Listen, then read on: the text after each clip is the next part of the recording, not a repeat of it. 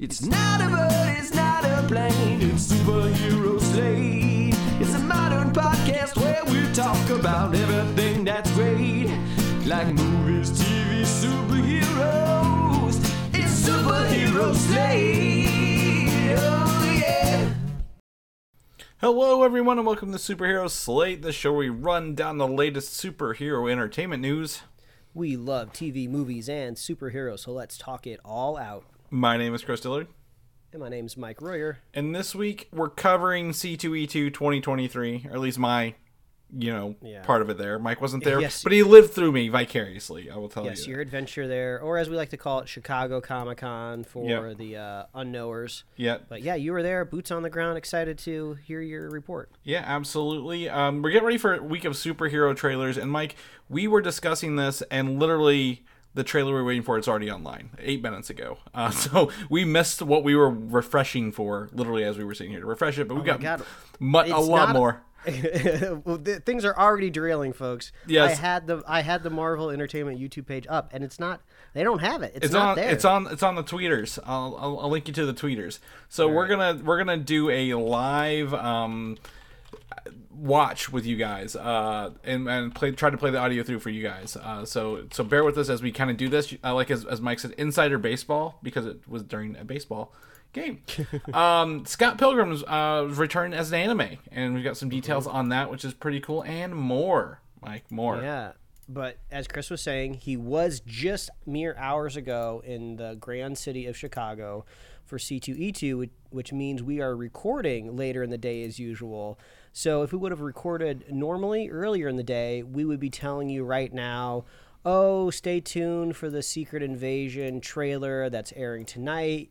As you're listening to the podcast right now, it's probably already available. You're in the future. But right now, since we've waited, we are trying to incorporate it in the show. It's like breaking news. Imagine like that red chyron, like as you're watching like a 24-hour news channel, you know? Beep, beep, beep, beep, beep, beep, beep, beep, coming in Secret Invasion trailer. It's probably playing right now in the background. There we go. Yeah, absolutely. Like we are literally... I just downloaded it. We're going to do a live watch here on the show, so I'm pretty stoked about that. And then we're going to... It's a 2-minute trailer, Mike, by the way. I just looked it up and do that. So we just pulled it. It was during, what was it, like an Eagles and something other baseball game. And we spent probably more time looking up when do trailers debut during baseball than actually trying to refresh the page. I was like, we're a little bit more familiar when it comes to football, I would say, due to the Super Bowl, because you kind of know where the peaks and valleys are when you're watching a football game, right? You know, you got kickoff, 2-minute warning before halftime, first commercial of the game, but I don't know how things work in baseball. Yeah, no, absolutely. I agree. I was just like, I don't know. And you actually were ahead of me because you knew something about the 7th inning, and I'm like, I have no idea.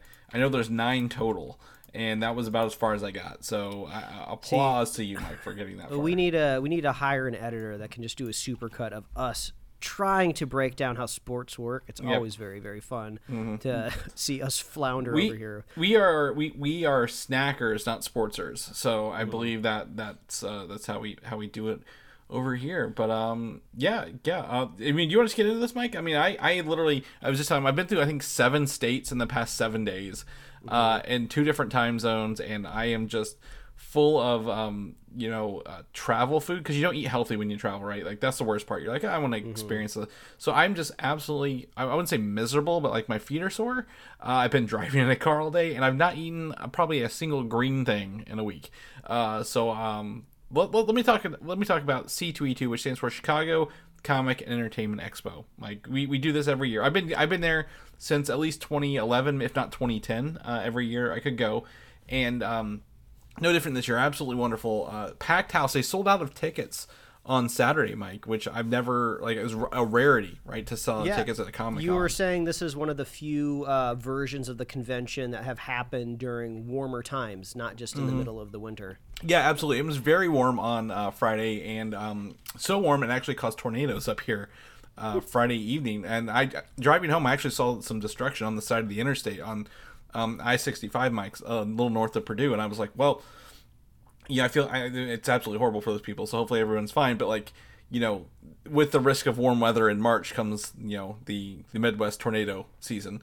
And then Saturday was very rainy and cold, so it was very fun to go back and forth. But yeah, people were out in full force, Mike. They were lined up to get in at 10 o'clock throughout the day.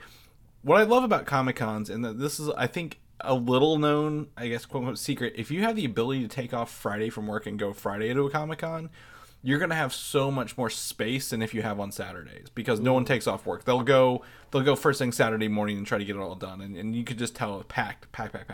And even though, I was there Friday to get my photo with the Chris Evans, the Captain America himself, I was still able to freely meander around, find seats at tables, right? Like that's the hardest part when you're like, I want to sit down. On a busy day, you're not finding an open table at all. So very, very lucky to do that. But Fridays are great. I want to give a shout. I have a little video, or not video, sound interview with Andrew Heath, an artist who I would say is local to me, within an hour and a half from me. I've known him for years, personally as a friend and as an artist. He always does really, really great work. So I bought some of his prints this year, Mike. One of them is all the retro game cartridges and like discs all laid out together, which was really cool. I got a Smash Brothers poster of the lineup of the original characters, like a grid.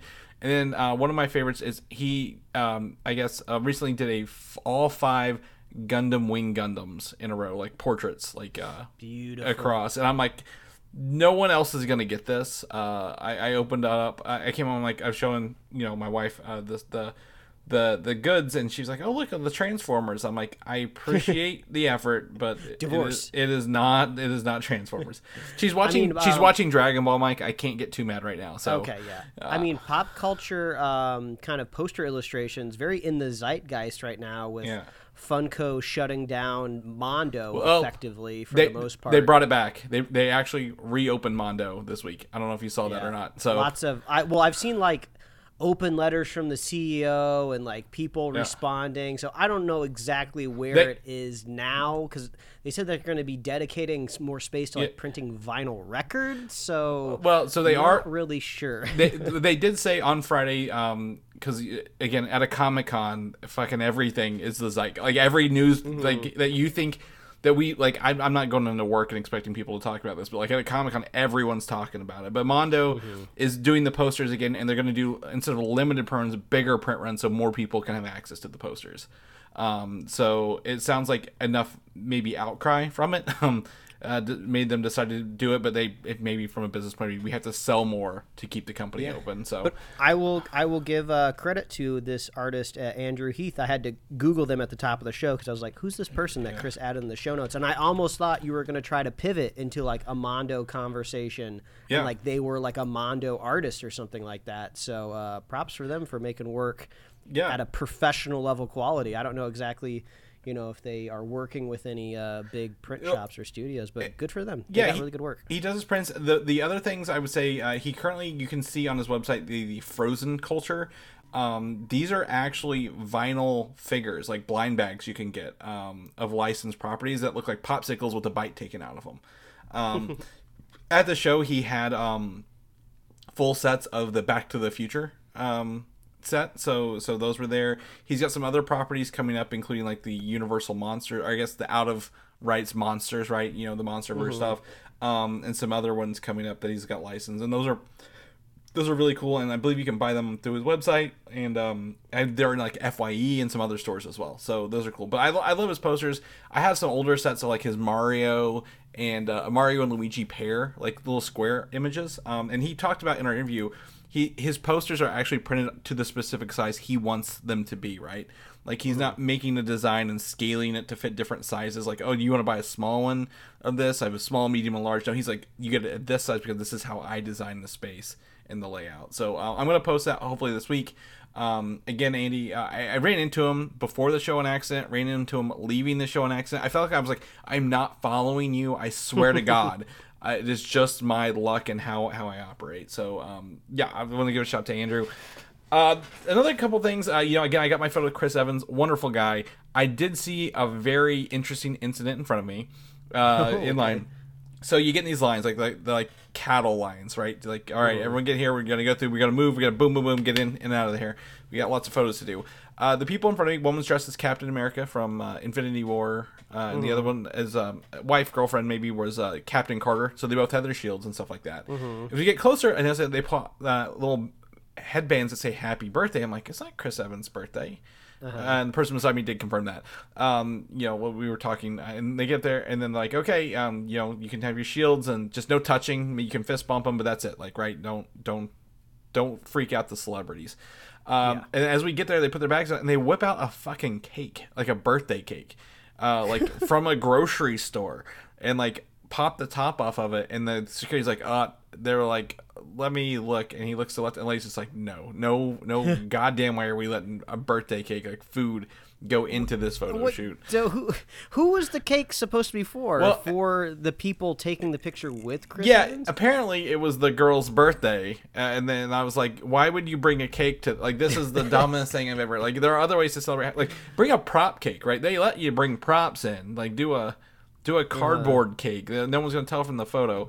It was just the absolute zaniest thing because it seemed normal for like the longest time, and then like things kept unfolding, and I'm like, what in the world is happening? I do think there is a fun little bit of strategy and meta game, right, for these high profile celebrity photo ops, right?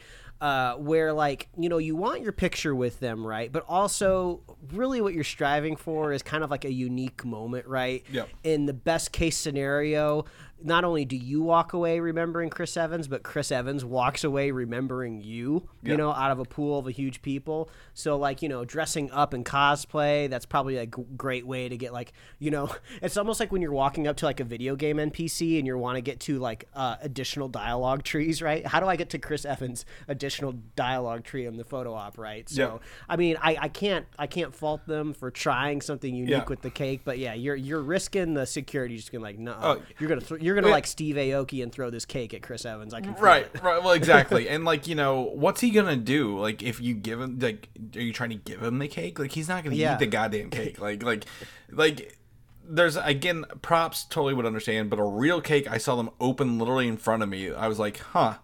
They like about dropped it. There were sprinkles everywhere. I'm like, this is just a mess. Like, this is how you get ants right here. But lovely gentlemen. For a little bit I got in there out of, you don't have a lot of time with a celebrity in these things. They literally are shuffling people in and out to get all the photos done. But it was a lovely experience. I had a good time. So what's your count now? You have a photo with Paul Rudd, Chris Evans. Any others that I'm misremembering? Technically, Daisy Johnson, Chloe Bennett, right, from Agents of S.H.I.E.L.D., a couple Stan Lees, but no bigger celebrities like that, I guess. Gotcha. From the MCU. But it doesn't mean I won't work there. They are pricey events as you get there. You could get 2 photos with Zachary Levi for the price of 1 photo with Chris Evans at the same convention center. That's pretty funny. So, yeah, absolutely. So that was a great time. I want to say I had a brush-in with John Glover, and I said, Mike, do you know who John Glover is? Through text. I will have to admit, I saw the name, and I was like, this feels very familiar. Yes. So then I had to look it up. And the second I did, I was like, that's Lex Luthor's dad from Smallville. Of course, Lionel Luthor. Lionel Luthor. Also, Savannah's dad in the first Shazam movie. He is great at playing corporate evil dads who don't care about their children. He was like leaving through, and he like turned around and like bumped into me and this other person I was with, and he like gave them a hug, gave me a hug, and I just kind of stood there like starstruck. I'm like, what the fuck just happened? And so did he. He was like, he got at me, and the guy was like, come on, we gotta go, John. I'm like, oh my god. The person was like, oh, that was fun. I'm like, do you not know who that was? That was John Glover. And they were like, who? Like, you did. I'm like, the dad. Yeah. Lex Luthor's John dad. Glover. I mean, he is a tour de force. It's not just like, oh, this is like an actor from like a popular superhero thing. He is an amazing performer. Like, he steals every scene that he's in like Smallville. He is like, he's great. Yeah, absolutely. He, like I said, he's been in a bunch of movies. I did pull it up just to make sure. He was in Gremlins 2. I was like, Gremlins, but he was in Gremlins 2. Oh, he was, right? Wasn't he like, he worked in that building? Yeah. With the Gremlins, right? Well, I mean, I guess literally every actor in the movie was in that building. Right. He is the voice. He was in RoboCop 2. He does the voice of the Riddler in Batman the Animated Series. Very ingrained in DC, stuff like that. He's in a lot of stuff. If you go look him up, you'll recognize him right away. It was fun to kind of bump into a celebrity, kind of be like starstruck along, like, oh, this is awesome. But yeah, I mean, all C2E2 this year was interesting. There were no comic publishers on the floor, Mike, and that's usually like the big thing we look for. Right? What's Marvel doing? What's DC doing? What's Image or Boom, whatever. None of that. They were not there this year, but they had panels with like comics and stuff like that. So that was fun.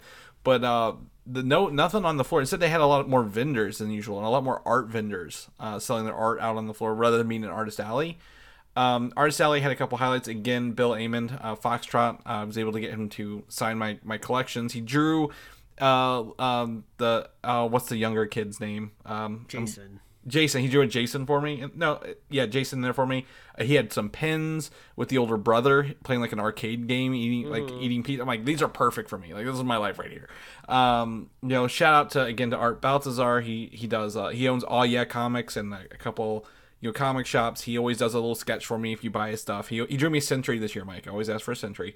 Oh, that's awesome. I gotta have him. Saladin Ahmed, the writer of Black Bolt, the more recent Black Bolt stuff was there, so I got him to sign some stuff. Just kind of thinking through here, what else? Charles Soule. Have you ever heard of Charles Soule as a comic writer, like author? No, I've heard of Charles Schultz. Yeah, that's true. Charles Soule, he wrote different comic creator. Yeah, he wrote. He got really big. He's done some Daredevil work. His She-Hulk stuff is kind of really what the show's based on. Like a lot of the show stuff's based on him. He has done like most of the Star Wars and Darth Vader comic books since Marvel started publishing those several years ago. And he has been writing the New Republic or High Republic novels for Star Wars and Marvel. So actually, I picked up The Light of the Jedi, which is the first novel in that series from him. There, and he signed it for me. He's a lovely gentleman, absolutely great. And he's got a comic series that wraps up in 2 weeks called 8 Billion Genies.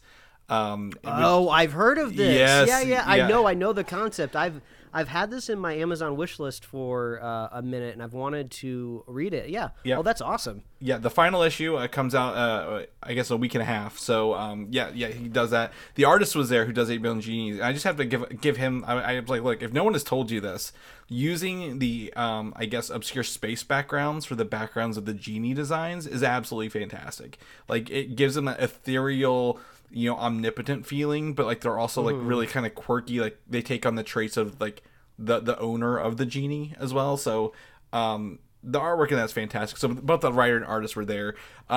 It's a funny story about that. So Charles was signing my buddy Brian's book, and he had the artist sign it last year in 2021 or 22. So he got the artist in 22. Charles takes it, he's like, well, I'm gonna write. He's like, I got a 24 on this, and we just kind of looked at each other like, is this an April Fool's joke? Like, it's not 2024. Like, why did he write 2024 on it? We couldn't really figure it out. We just kind of left it at that. So that's a good time on the show floor. Looks like the first volume for 8 Billion Genies is coming out July 25th. Yes, yeah. This year. That should be the full set of books. Adding that to my list. Yes, absolutely. I recommend. I've read every issue. I joined late on that, so I was able to read like half of it before I started doing monthly. But I was like, damn, this is good. This feels like something that gets like adapted, like on a streaming service at some point. So it's crazy. And for anyone who doesn't know, it's about one day on Earth, just randomly, the entire population, 8 billion people, get a genie, and you get one wish for whatever it is.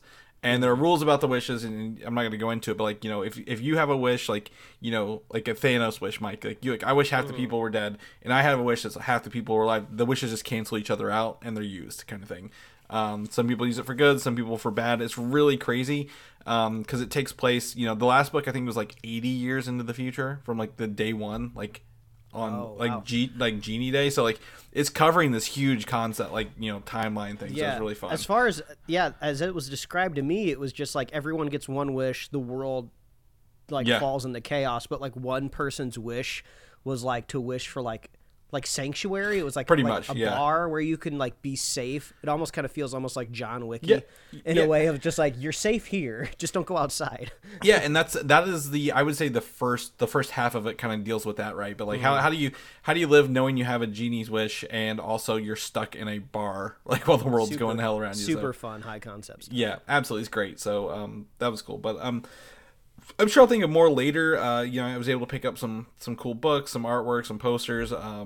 Really, really fun. Again, if you ever get a chance to go to C2E2, it's not San Diego Comic-Con level, but it is really, really fun for a day. Absolutely had a blast being there. And always great to catch up with people. Got to see friend of the show, Quentin Parker. Have not got to see him in years.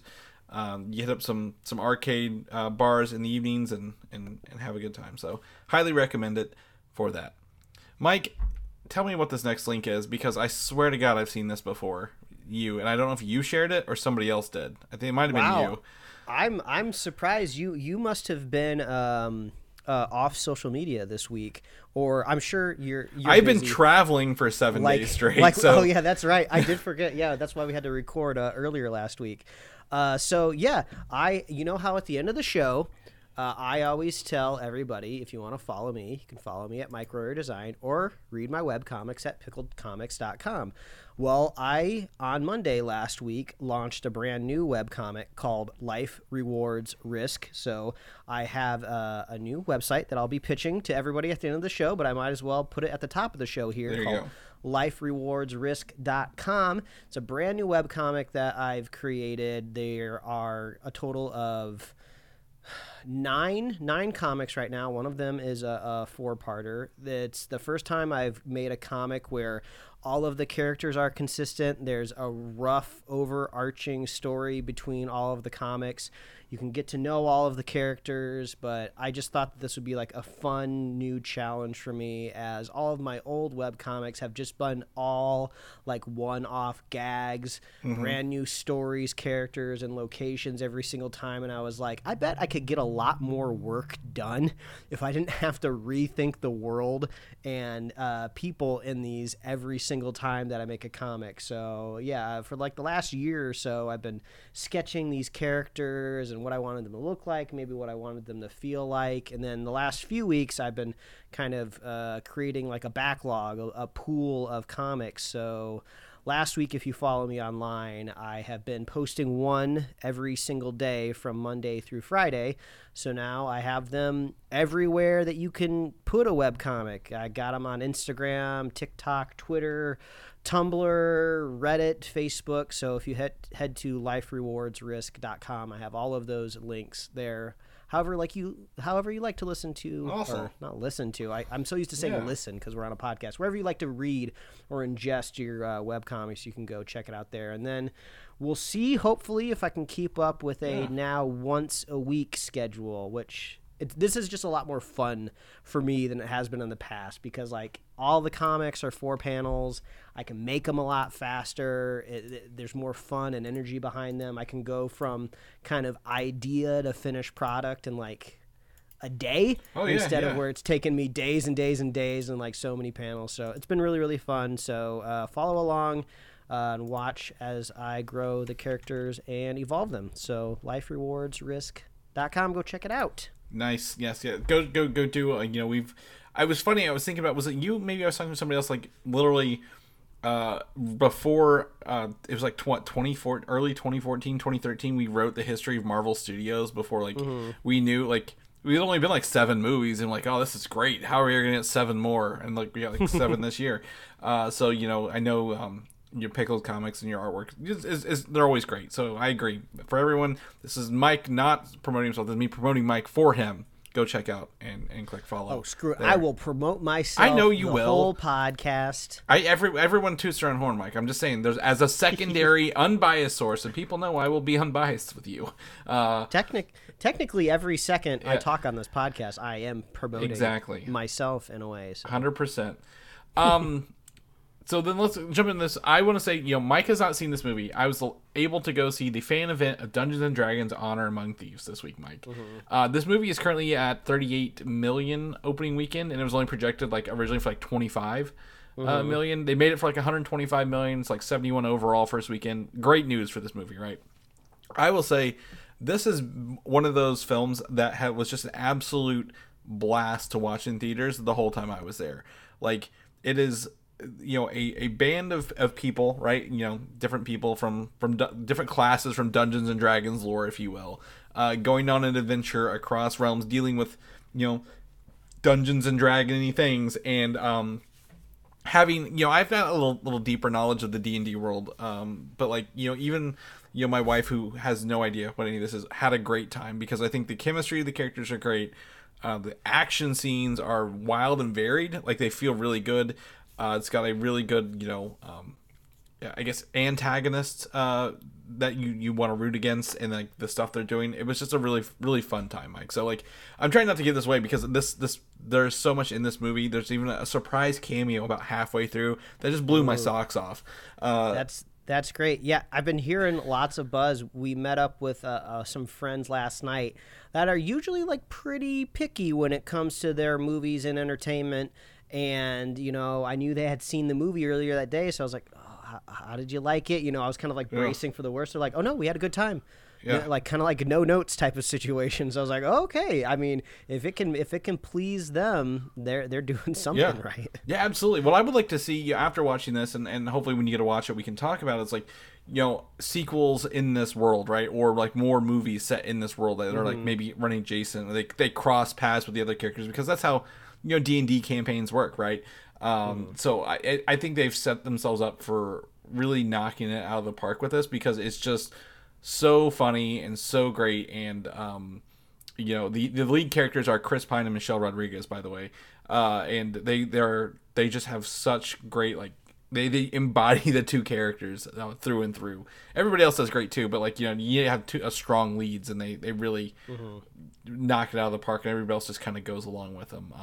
Had a really good time with the actor from Bridgerton, Reggie Jean Page. He is the paladin in this movie, and just chef's kiss, Mike, like on how they handle this. I'm really excited for your reactions, like, for someone like, who's not as knowledgeable about how things work. So absolutely loved it, and I would highly recommend it for anyone who wants to go catch a really fun movie in theaters.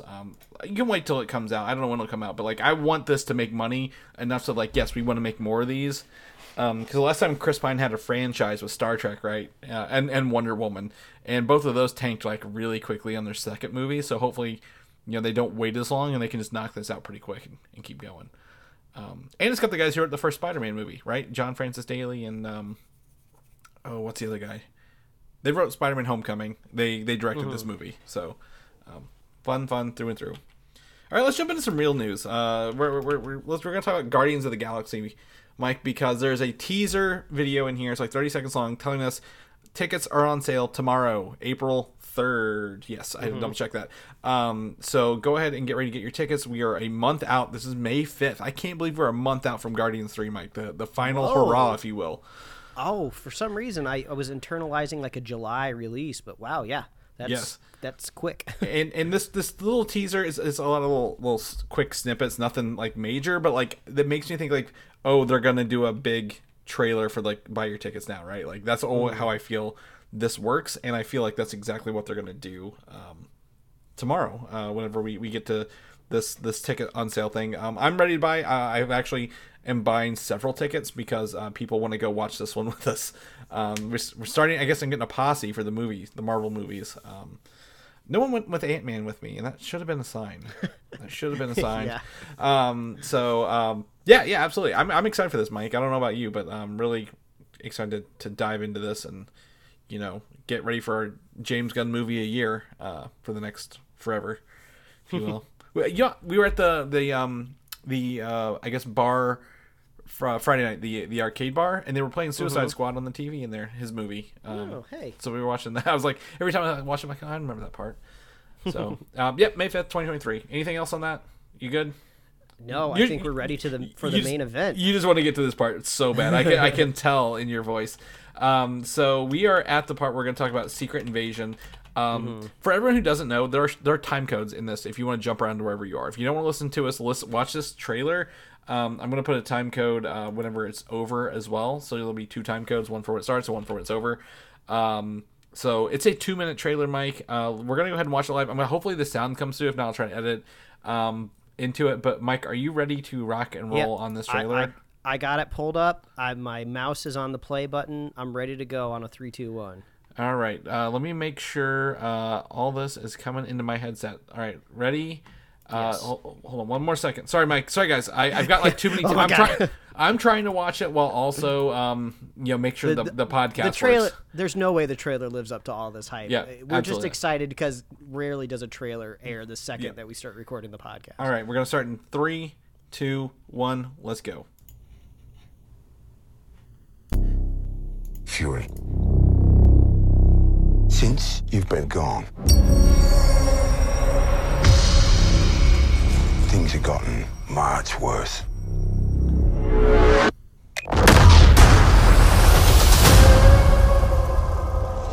Why do you think I came back?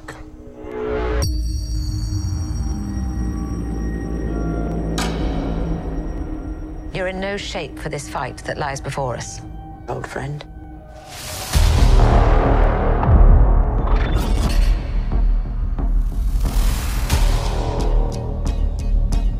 This is personal. Very few of us know about the wars fought in the shadows that have raged on this planet. Do you feel responsible?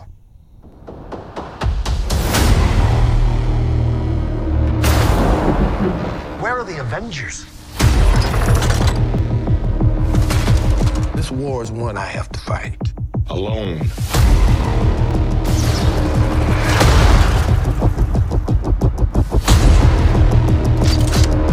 You're the most wanted man on the planet. You don't know what they have planned for you. The great Nick Fury.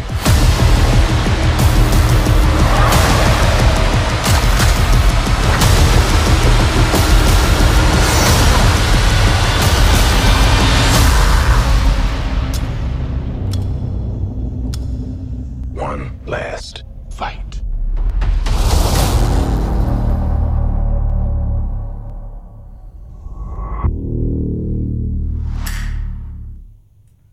Well, that's one moody, Yeah. moody trailer for sure, man. I feel like they could swap out Secret Invasion and just call it the Nick Fury show, because that seems to be the pivot that they're making there with that trailer. I would say Secret Invasion. People like the clicks, right? They like the name of a comic book coming to life. So I think that's why they named it that. But absolutely, this is the as they say there at the end of the trailer, the one last fight for Nick Fury. And I would not be surprised if he doesn't make it out of this. Right? We've done our Nick Fury stuff. We can put him in the pasture, if you will. Samuel L. Jackson's been great in this role, right? For literally 15 years now. And I loved in this trailer alone. I don't know if he had different facial hairstyles throughout this. He had a full beard, a goatee, a half beard, the whole way through that. I don't know if it's just the clips chosen for the trailer, but he seemed a little bit more reserved in a way, extremely cautious.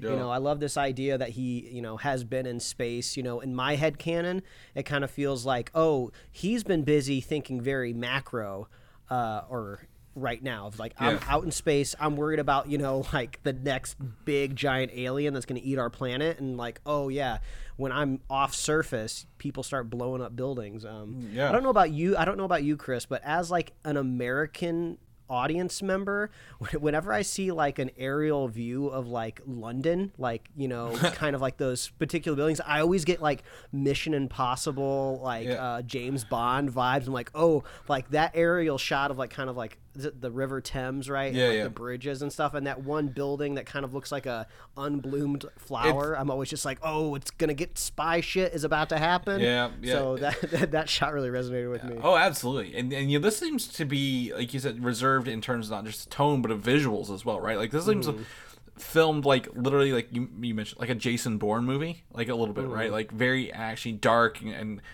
I hate the word gritty, grungy even a little bit.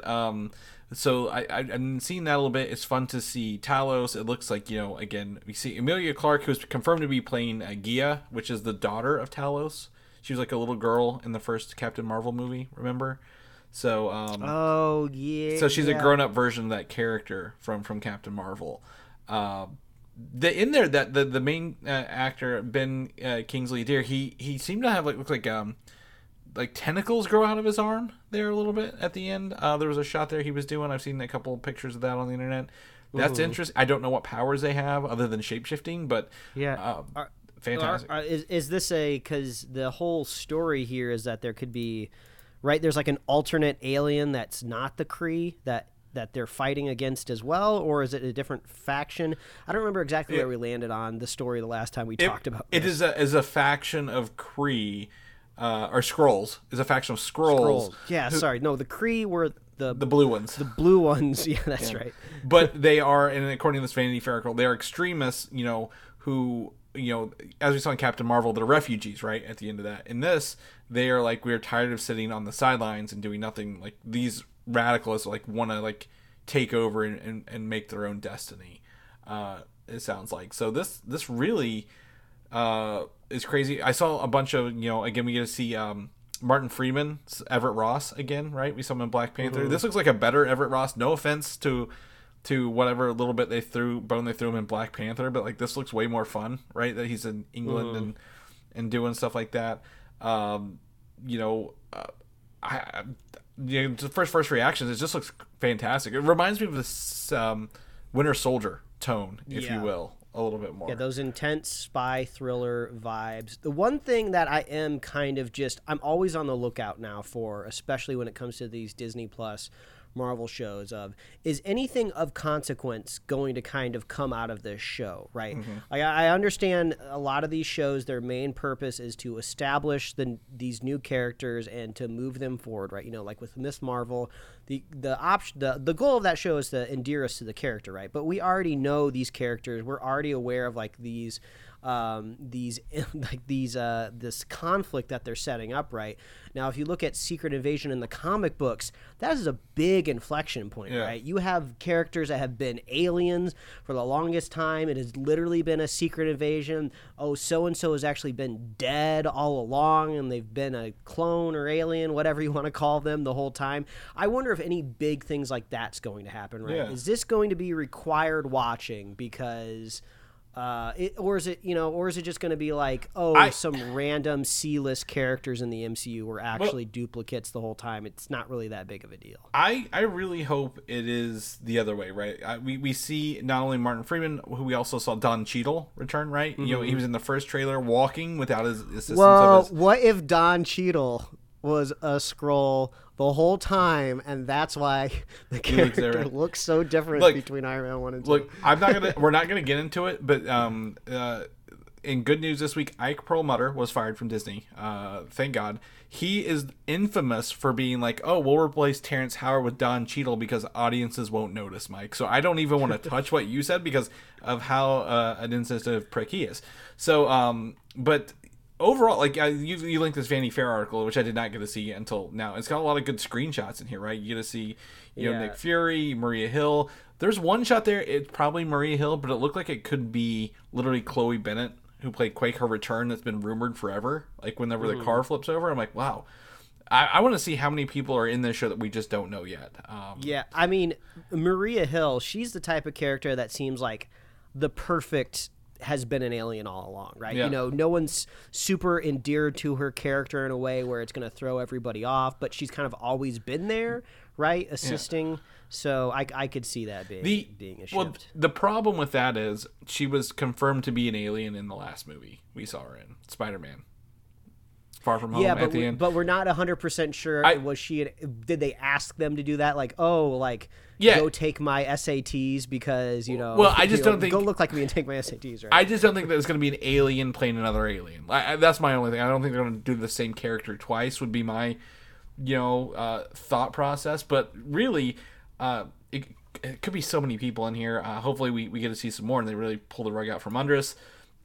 It was really fun to see him literally it kind of reminds me of the ill-fated Terminator 3 movie when Nick Fury goes to his grave and tomb and like starts pulling guns and stuff out of his graves. I'm like, of course he did. Of course he buried himself with guns. Right. That's always the fun thing about Nick Fury, right? He is always one step not ahead of just the baddies and the other cast members. He's always ahead of the audience too, right? Just when you think he's down and out, he's got a secret. His secrets have secrets. They say in the movie.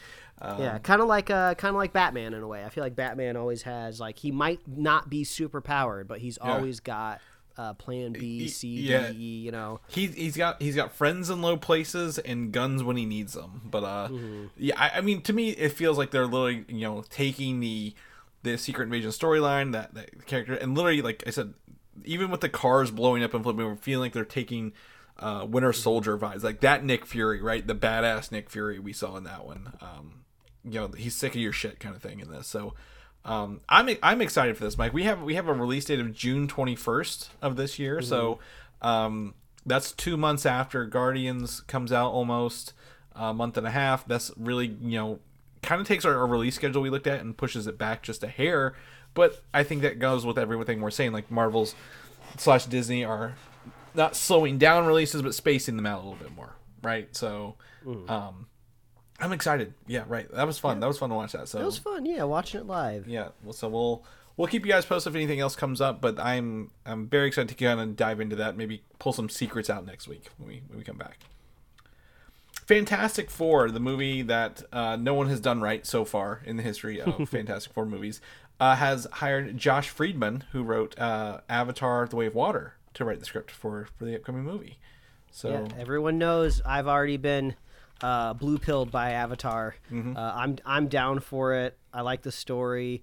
I seem to fluctuate between do I want a serious Marvel movie or do I want a fun Marvel movie? I think there is home for both of them, right? But one thing that was refreshing about Avatar: The Way of Water was kind of its intensity, right? There's not a lot of quips here and there. You're just in a dramatic story with aliens versus humans versus whales versus crab robots, right? And it's just like an intense ride. So yeah, I'm fine if they want to bring a little bit of that energy with the Fantastic Four.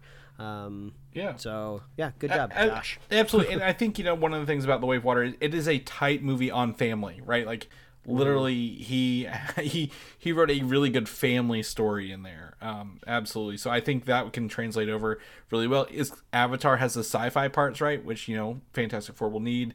He's done great. I will also say I give him credit for he wrote and created the Terminator Sarah Connor Chronicles. That's TV like show. A cult classic. I loved watching that when that came out. So I'm like, this guy knows science fiction through and through for that. So really, really excited to kind of see what he does with this. And I looked up, he's actually also got Avatar 3, 4, and 5 credits because apparently they're all tied in together as well. So this guy is just working his way through Hollywood in all the right areas. So kudos to him. Wonder Man, we reported on this, I say months ago, but it's been, I think, confirmed that actor Demetrius Gross, who was in that show, I can never remember the name, where Lovecraft Country. He was in Lovecraft Country. He officially has joined the series as the character Grim Reaper, who is the brother to Wonder Man. Grim Reaper in the Marvel comic books, he literally has this big, weird Galactus-looking headpiece and a scythe for a hand on one of his things. So I don't know what they're gonna do with him in the MCU, but he's a little out there, but he's always been like a killing style villain in there. So be interested to kind of see what they do with him in this. And knowing that the actor who plays Black Manta in Aquaman is Wonder Man, so all kind of lines up a little bit together. So I would like to know more about Wonder Man, Mike. I don't know about you. This is we keep getting casting information and news about it, but where is it? What's it gonna do? Is where I want to live. Since it's kind of like a lower kind of tier character overall that no one's super familiar with for the most part. Like all of the devil is going to be in the details in the way, right? What is the story? What are they trying to tell? So there's not going to be probably big, flashy, headlines for this one. Yeah. It'll air, and we'll see if we like it or not. Yeah. Well, I said the only two big things. It is bringing back Ben Kingsley, right, as Trevor Slattery in this, and it's I think maybe not showrun, but created by Daniel Destin-Cretton, who did Shang-Chi. So I think those are just two big names attached to this. But like, what genre is it? Is it humor? Is it a comedy action? Is it like a drama? Is it a where does this live? That's where I kind of like to pinpoint it. But I think we'll get more. I hate to say it, but got to start thinking about SDCC, Mike. That's going to be our next big con where we get some news. So we'll cross our fingers for that. Captain America: New World Order. We got images for this. You want to get in our show notes because you're going to want to see two things. One, the official return of Liv Tyler as Betty Ross, Mike. We have not seen her in the MCU since The Incredible Hulk in 2008.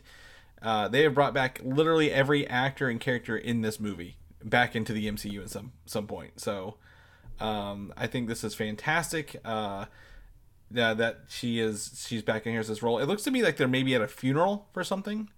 Is this? I'm looking at the second photo. Is this a short person next to her, or is that like a daughter or a teenager? No. Okay, this one's a little closer. No, I don't think so. It looks like an adult. I think so. I think it's just like some forced perspective there a little bit. But yeah, Liv Tyler returning as a character in Captain America 4 New World Order, and then we get to see also in this set you get to see Anthony Mackie back, and it looks like he's got an arm in a sling. Someone has probably died after a battle or something, right? It looks like something got wrong. Yeah, like are we looking at like set photos for like the last episode of the season or something? Right? Well, it's a day. I don't know. It's a movie, so we don't have to worry about that. Oh, yeah, that's right. It is a movie. But that's fun. Confirmation that she is returning, and that's great. The next set of the two photos, I think we'll talk about a little bit more. We have Harrison Ford on set, looking like regular Harrison Ford any other day. And Tim Blake Nelson literally looking like he just woke up, as he always looks, but his arms are green, Mike. Yeah, that's the big takeaway here. It looks like, I mean, I hate to give everyone this visual. It looks like he's been fishing around in like a toilet, right? You know how like in a porta potty, like they dye the water. It looks like he dropped like his watch or something, and he went in there with each hand trying to fish it out. Oh yeah. So I don't know, like, is this supposed to be like maybe he's like mid transformation, or do they just need a close up on his hands? Like I don't really know what the context of just his hands, because it looks like they're done, right? He's like walking to set, I can't imagine makeup stops halfway up the arm and then says, okay, go to lunch and come back, right? It seems like this is how much they need his hands colored for the scene. Yeah, they could be doing post-production color on his skin, because the leader normally has a human-like body, but the large head, right, as his character build. But to me, this kind of looks like how he looked in the Incredible Hulk ending. So is this like maybe they're filming the first time he transformed at the end of the movie, like a little bit, because this looks he looks the same. He's an actor, right? Actors don't age too often. Even Harrison Ford doesn't look as old as he does in these set photos.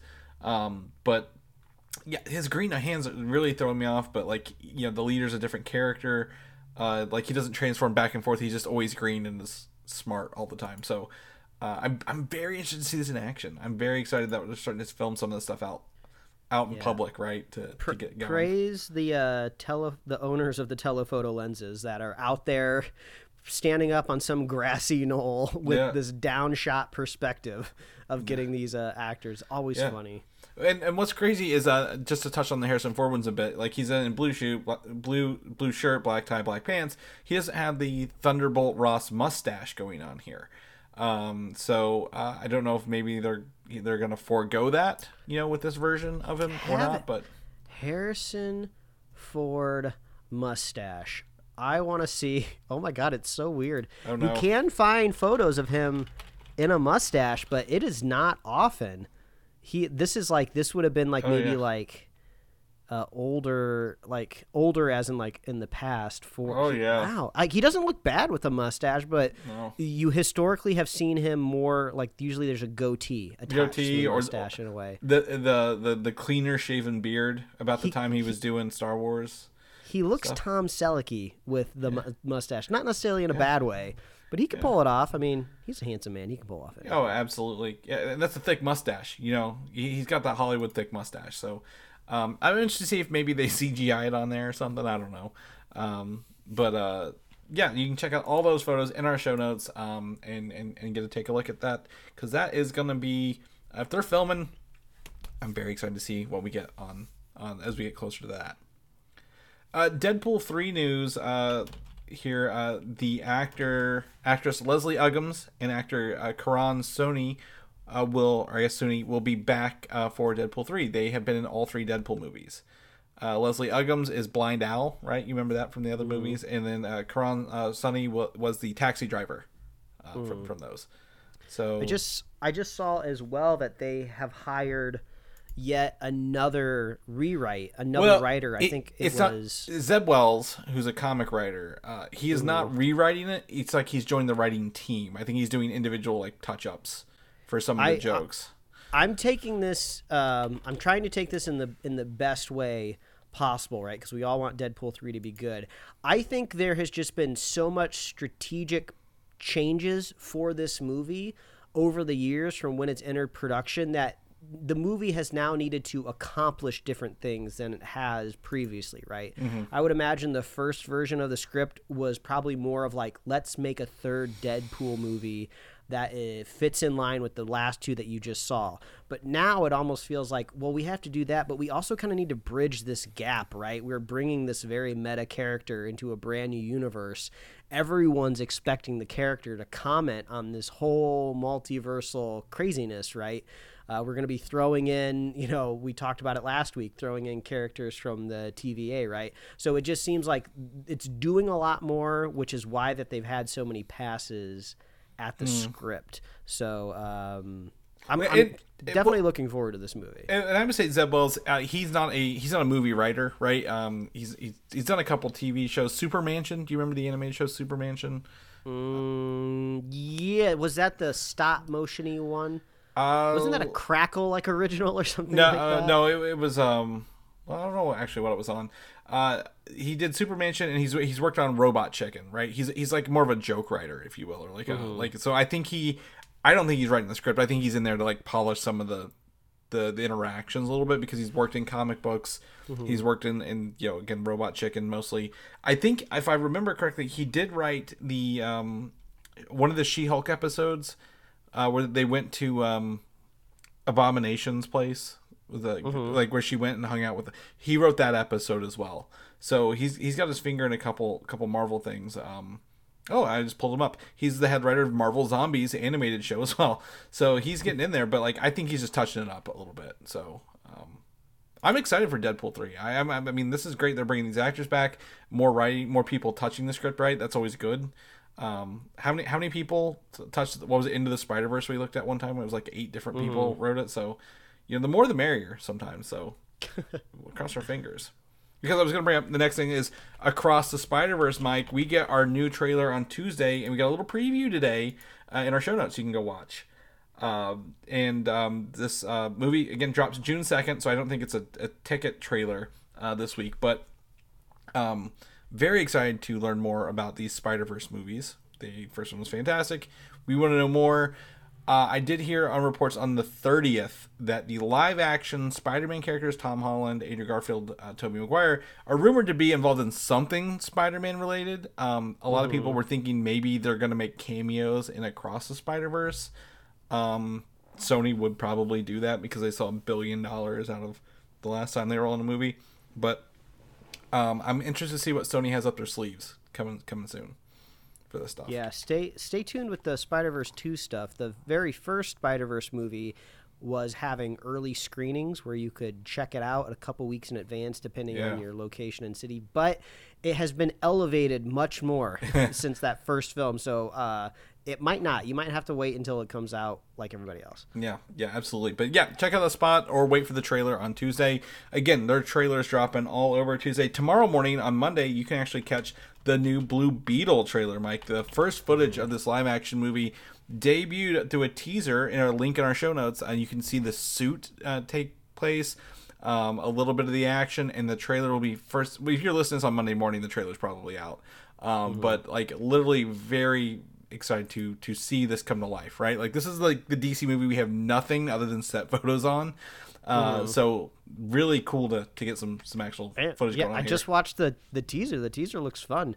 It's exciting. It's very kinetic, at least with the little bit of camera work that we're seeing in here. So yeah, and then the suit looks, again, it's not I cannot open Twitter in my browser right now because I'm having a crisis. But if I go over to the other thing and open up, like it's like it looks, the Beetle is like very bright blue, right? In this, and the suit at the end is very, I guess, like blue looking. Like it's very cool, like how blue it is, like electric blue. Well, it's blue? Yeah. Are you crazy? Yeah. Well, I'm just saying, like, I've expected more of like a muted tone, and they really like leaned into like, here's the outline blues, here's the glowies part, the stuff. So yeah. So just seeing this teaser trailer, right? It makes me think, okay, we're seeing the origin for a character, and then overall, I'm just thinking DC Universe for the entirety of some sort of universe that they're trying to get off the ground, whether it's like Snyder or whatever, Dwayne Johnson, however you want to call it. The heroes have always existed, right? I guess maybe Man of Steel it seemed like something new and brand new, but really, if you look at it, Batman was already out in the world when Man of Steel was technically out there, destroying Metropolis. Well, and so Wonder Woman had been around for even longer. Yeah, that's true. So how is this going to work with like Blue Beetle, right? As we see every time there's like a teenager, right, in any of these movies, there's always like a Superman poster in the bedroom. It almost just seems like a lame attempt to say that there's already superheroes there, right? I would like to see them maybe do something a little bit more creative than just, poster on the wall of Superman, right? So I'm curious to see if they'll do anything unique there, right? Since they're kind of starting from scratch, at least with a character. If they are wanting this to pay forward into James Gunn's universe, right, and called Gods and Monsters, I think, right? My guess is last minute, go remove any reference to anything DCEU related, and just put up anything not comic book related, and see if it works. And if it doesn't stick and doesn't land, they won't use them. But I think they'll probably be like, "Now just take it all down. Like we don't want anything to people to remember this by at all." So. Know what they should do? Remove the whole reference of Superman poster on the wall, and you know how they have those like limited editions like McDonald's meals that are crafted to celebrities. Like, I'd like the Superman McDouble meal, and then you get like a little designer toy with it. Yeah. Now I'm gonna guess like this. They're not gonna take the Shazam route, right? It'll be a little more standalone. Hopefully, knock on wood, but less Black Adam kickflips. Oh yeah. Well, maybe. No, I'm kidding. We'll see. Joker stuff. Joker. We a video clip in here, Mike. I don't know if you saw that. There's a video clip of Lady Gaga, as Harley Quinn, or I guess as Harleen Quinzel, but also a photo of her as Harley Quinn from set. Like they're out filming this in the streets. Everyone can see. Lady Gaga's been in and out of my social feeds like all week long. Like, I think when we were recording the podcast last week, there was some kind of stuff dropping, and then they're filming on probably, I don't know, I feel like it's always Cleveland, right? It's always like some bigger town in Ohio where they're always like doubling for some sort of court steps. So I don't know if that's exactly what's happening here, right? But yeah, like I've seen people throwing around the idea that like she's maybe Joker's lawyer or something, but she seems to be walking up and down these steps in some official capacity. Yes, she's like smooching people, and I don't know what's going on. It's very out of context. So the first one is her in the Harley Quinn outfit in a crowd, which is cool looking, right? I think that first look is nothing's ever the same until you see it in action. But I think they have tailored her look to this Joker universe fairly well, right? This is not your animated Harley Quinn. This isn't your Margot Robbie. This is the Joker universe version, and it fits really well. I think really, really good job. The other one is she's not in this outfit, but it is the exact steps from the Joker, and I think someone even said in the comments maybe she's singing something while doing it as well, like kind of leading credits, like it's maybe part musical of a movie as well. I don't know. I don't know at all. I don't know anything about this movie, Mike, and it's really it's not freaking me out, but I'm like, this is crazy that we don't know anything about this. Yeah, I mean, we've seen in the first movie that there's kind of these, out of body kind of experiences, right? So you could see like, a musical number happening, but it doesn't necessarily affect the narrative, right? It's not like we're going to defeat the villain with song and dance. It's like somebody's having a psychotic episode and it happens to be a song and dance in their head or something like that. So, that could be happening. But I don't know, this whole Joker thing is so, I don't know if I want to say lightning in a bottle necessarily, but it's definitely unique to everything else out there happening right now, comic book wise, right? I mean, it's an own unique take on the character, right? Doesn't really seem to be interconnected to the universe at large. I can't see in my mind's eye Joaquin Phoenix like jumping through like a portal, right, and landing in James Gunn universe. It kind of feels like does it end here, right? Is this the last? Bit of it. I thought the last one was the last one, right? Right. The first one can stand alone on its own and be good. So the fact that they're doing two, kind of interesting. Now, James Gunn or not, the people running this show probably have their fingers in and deals made that if they wanted to do a third one, they probably could. But I don't feel I don't know if they're making this with the third one in mind, right? I'm making this assumption on nothing. I hope they're not making it with the third one in mind. Like, hey, we want to make a good second movie, and then maybe like, oh well, we got a great idea. Let's make a good third movie if this is well received. If they make a third one, I want to see them go kind of almost like full like indie comic or alternate universe route in a way of like do a time jump between the second movie and the third movie, and now like Bruce Wayne's an adult and there is a Batman out there, but like maybe Batman in this universe is like a total like asshole, right? Like maybe it's kind of more of like a what's the Will Smith superhero movie? Hancock. Hancock, right? Maybe it's like something like that. So it's like, just this totally different, like The Boys kind of take, even though I say totally different take and I reference something that's already existing, right? So, that could be kind of fun. And then, conclude it as a trilogy as movies used to do. Yeah, and they could easily do. I don't know if how much time jumping are they going to have to do? Because right, Bruce Wayne was like a young boy in the last one, right? To make Batman work. Hey, I mean, if there's kind of like 10 years in each movie, I mean, that'll kind of get you there. Well, that's if there is 10 years. This doesn't look like maybe there's 10 years, but like I would say if I wanted to see anything out of this, is maybe it's not a Batman. Maybe we don't even know who the villain is, but like who are the villains, and like maybe it's another, I guess, quote unquote Batman villain. Is it like when the villains are at each other rather than someone saving the city?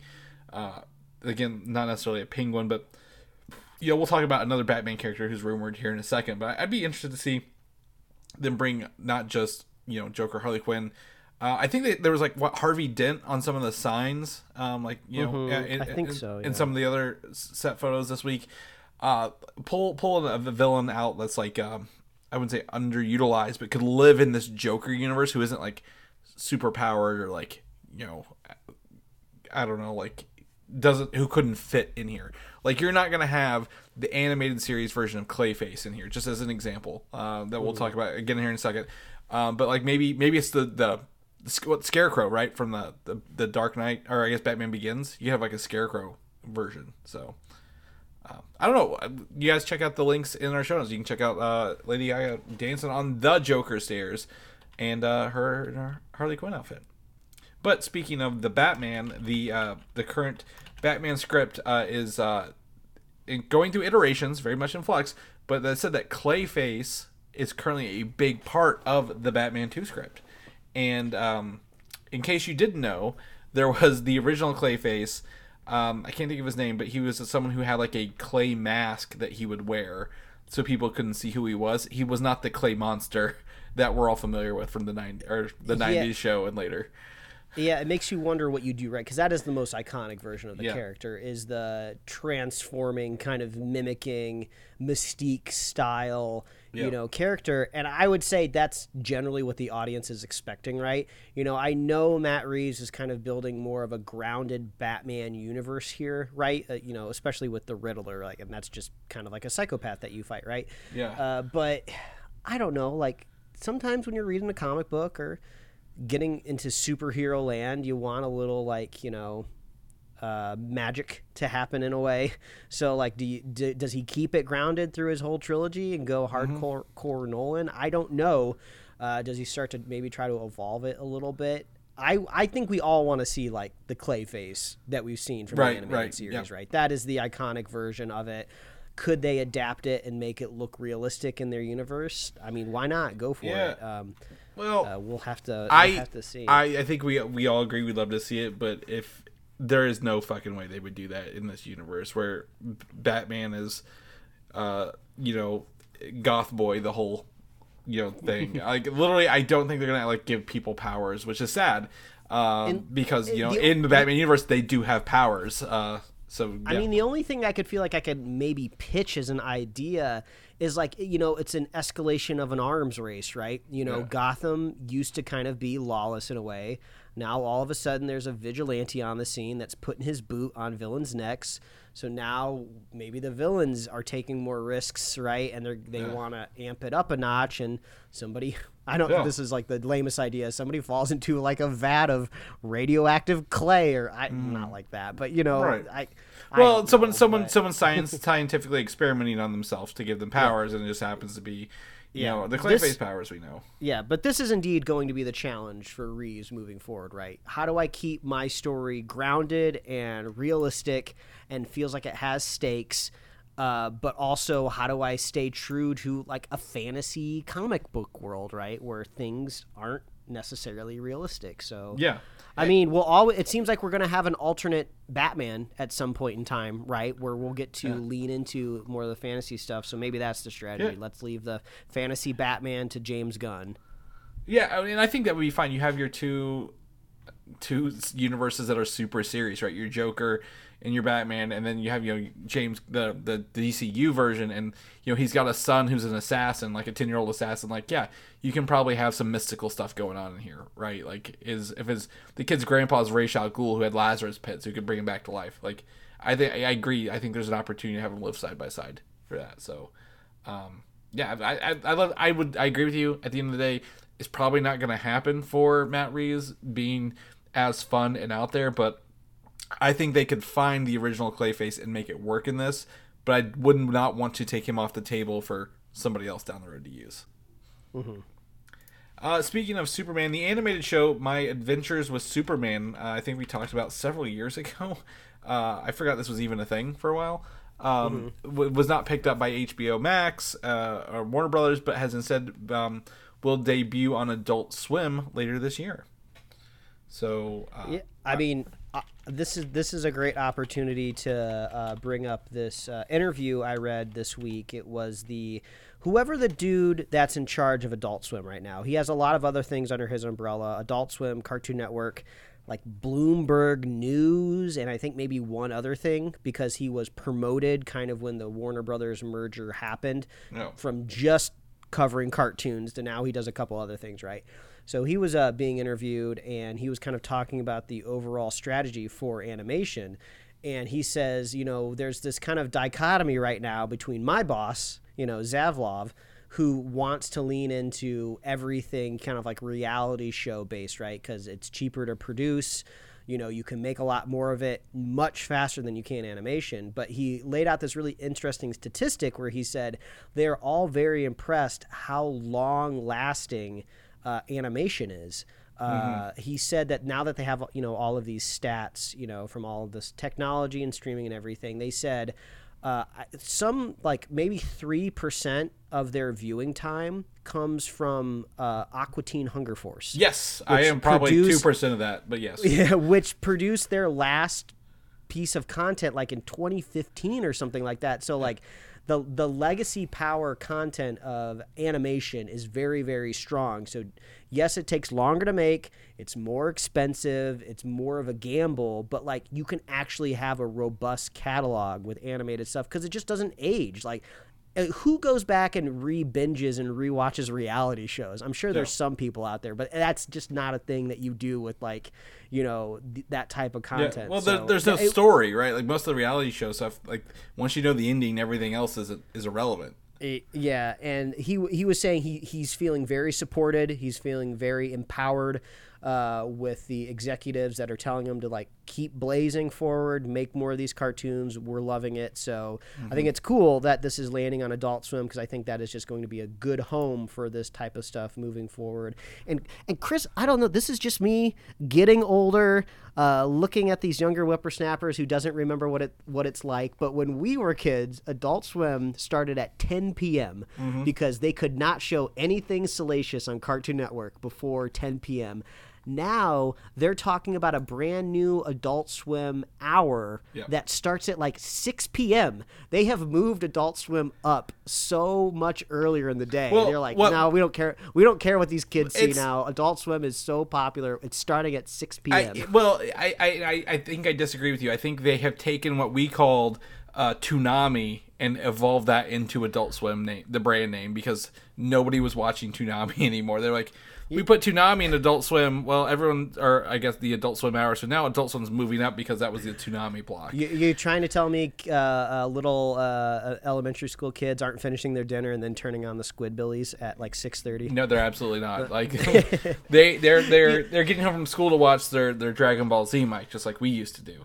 Yeah, but I always love talking about cartoons. So long way of saying I'm looking forward to checking this out. And there is a trailer for Genji Tartakovsky's new Adult Swim show called like Unicorn Soldiers, or I don't remember exactly what it was, but it looks pretty cool. It's intense. It's mature, more adult on Adult Swim. So is that I'm looking here because I pulled up the Warner Brothers animation series. I'm trying to look at what it was, but I don't see that one in here.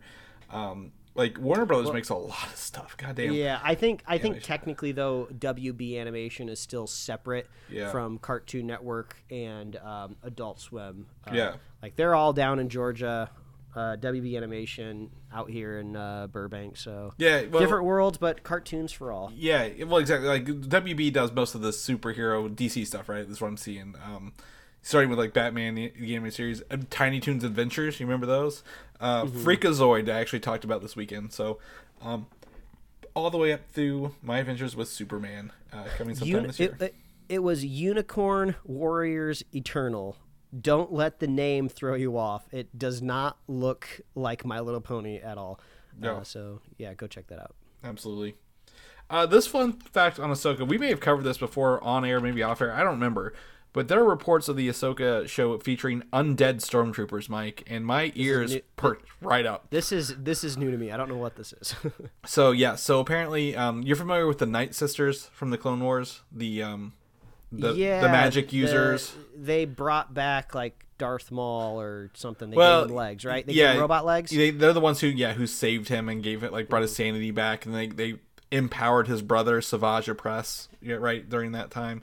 Apparently they're going to be in this show and use stormtrooper bodies as undead warriors in this, and the lightsaber force users are going to be using samurai based lightsaber designs as well.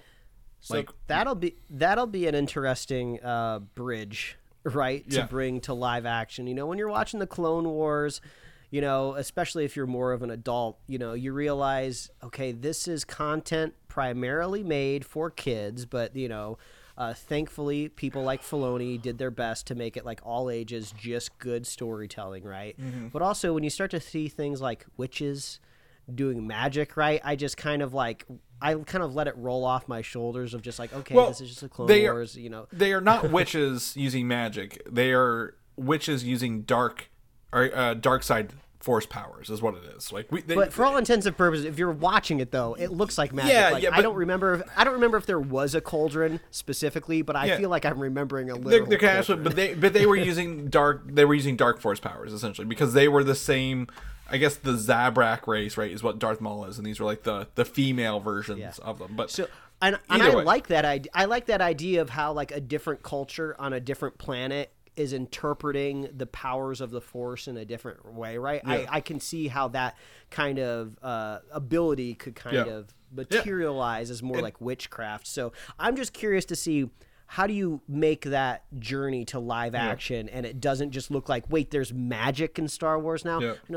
I know there's always been magic in Star Wars, but you know what I'm saying. So Right. It'll be interesting to see how that absolutely. And I believe, again, full faith in Dave Filoni, right? Like, I think he's a great storyteller, understands the universe well.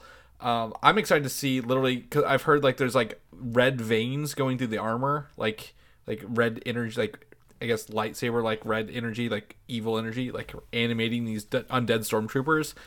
And I don't know if you remember, there was a book several years ago, 10, 15 years ago, called Red Harvest, which is a play in reference to Blue Harvest, which was the working title of Star Wars. Red Harvest is literally like they find this, I don't know, they end up on some planet and like this platoon of stormtroopers have been reanimated into like evil, like dead zombie stormtroopers, and it was really cool read. So I think this is them translating some of that quote unquote legacy stuff to live action as well. Well, I did just land on a wiki page because I just searched, undead stormtroopers, and I guess there is a story at some point in Star Wars. I imagine it probably happens in a comic book or a novel where there is some sort of like sickness, a viral agent here that hits some stormtroopers. Yeah, that is from Red Harvest. That's exactly what that's from. Okay. It's really, really fantastic. There's a really good scary like zombie story. So absolutely. But then I think to me the samurai based lightsaber designs are pretty cool. Like one's using like I think they call it a red clay design, which is like a heavier blade, but like when you swing, or a heavier hilt, but when you swing, it's got more force behind it along the way. I was like, I really want to see these really take on, again, like you mentioned, the different cultures, the different planets, like designs. Lightsabers are so basic if they're made by the Jedi temples, like, right, they all look the same. I would love to see some more variations on those, and hopefully they can do it with the show along the way. Let's jump into our last bit of news here. This dropped, I believe, was it Thursday? Late Thursday, maybe first thing Friday. Scott Pilgrim versus the World. You remember there was a book series and then converted to a live action movie in 2010, 2011. They are now creating an anime for Netflix for this movie, or for this book series, World Series. And what's really cool is they've gotten all of the live action cast to return and reprise their role as those characters in this anime. Even your new best friend Chris Evans is returning. Evans. Yep. Which is wild. That just means he had a great time on set with Edgar Wright, right? Yeah. There's no reason Chris Evans comes back to do like some, Netflix adaptation of something unless he had like a great time. So that was awesome news. I think that the term anime is being used here loosely in a way because the art style's already been predetermined, right? The original creator, Brian Lee O'Malley, he already designed these characters. And yeah, you could say, there's manga inspiration there, right? So I would caution people from thinking like, oh, it's getting redesigned and it's going to look like, Death Note or My Hero Academia or something. I'm just hoping for like an authentic, adaptation of like the original source material. So the creator, he's involved. He's the one writing it. So absolutely. They had this. I had the article. I'll pull up. They have already named the studio for it, and it is an anime studio. So, I don't know. I don't know if they're taking. I don't think they're taking the book and translating that exactly. I think they are redesigning it a little bit for the movement style of it. Yeah, I guess we'll find out. Yeah, yeah, I don't think it's going to be like big old Sailor Moon type eyes or anything like that. But no, this is exciting. Like Scott Pilgrim versus the World is like one of my top 10 favorite movies of all time. The soundtrack is amazing. And it feels weird to say this. I have not really read Scott Pilgrim, the originals. I had some of the books for a while. I read a few of them. I read some of Brian Lee O'Malley's other works. Like he had this book called Seconds, which was pretty cool. So I'm familiar with the work. Yeah. But yeah, the original source material, I don't know, like Edgar Wright just like knocked it out of the park, and now it's like it's hard for me to imagine it as anything else. But this is gonna be great. This is gonna be like meshing both worlds together. So yeah, this is gonna be fun. Yeah, and I it's for some people they forget how I guess how many actors were so small, like right, like they were not big name actors when they were in this. Like looking up here, that came out in what 2010. So 2010. So Chris Evans hadn't even been Captain America yet. So we've got Michael Cera, Mary Elizabeth Winstead returning as Scott Pilgrim, Ramona Flowers, Kieran Culkin as his roommate Wallace, which I loved. Chris Evans, Anna Kendrick, Brie Larson, Allison Pill, Aubrey Plaza, Brandon Ruth, Jason Schwartzman. I don't know who Johnny Simmons is. Mark Webber, Mae Whitman, who was also the voice of Avatar: The Last Airbender. The girl's name. Not Korra, Katara. Katara. She's the voice actress of Katara. And Ellen Wong, returning as Knives Out. So like absolutely stat cast back then, even better, stat cast now after all these years. So very absolutely great. I'm trying to pull up here. They had a little teaser, but it's just the names. But yes, so Science Saru is the studio, Mike, by the way, that is doing this, and they are. I live Japan. I'm trying to see if they had any other work. They did. Adventure Time, some stuff like that. I don't know. Oh, Star Wars Visions for 2021. They did Akakiri and TOB1. Do you remember those?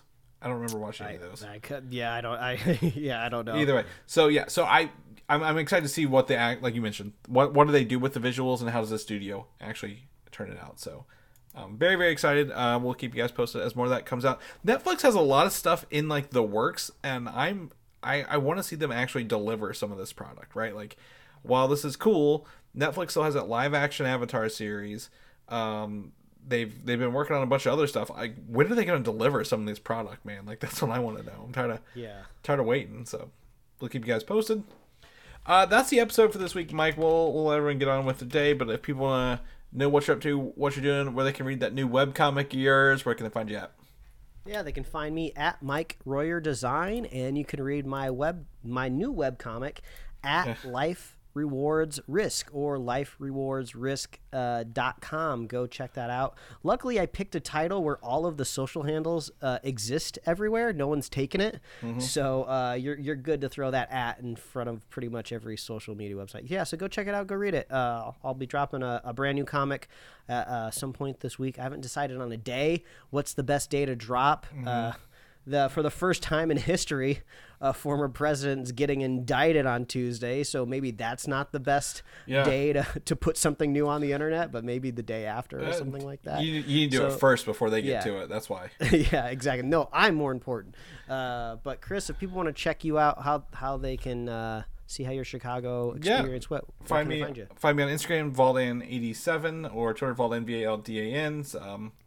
I took some videos and photos. We'll be going through that this week. Put them up there, or they can come back to the show every week. If people know more about Superhero Slate, we did our review for what did we last just watch, Mike? Was it Shazam we did recently, and then we're coming up on probably Super Mario Brothers or Guardians, one of the two. Where can they get all that goodies at?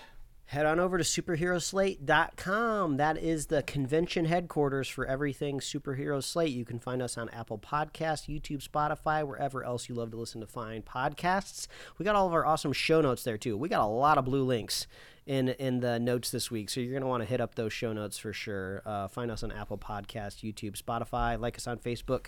Follow us on Twitter and Instagram. And get merch at superheroslate.com/store. We love hearing from you. Reach out. Let us know if you're looking forward to the next comic book convention out there, which I think the next big one might be San Diego.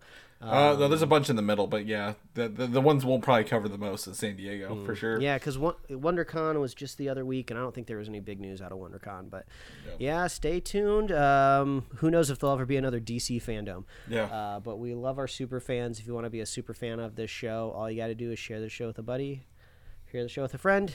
We'll be here every week, folks. That's right. We'll see you next week. Bye. Thanks for listening, and don't forget to subscribe.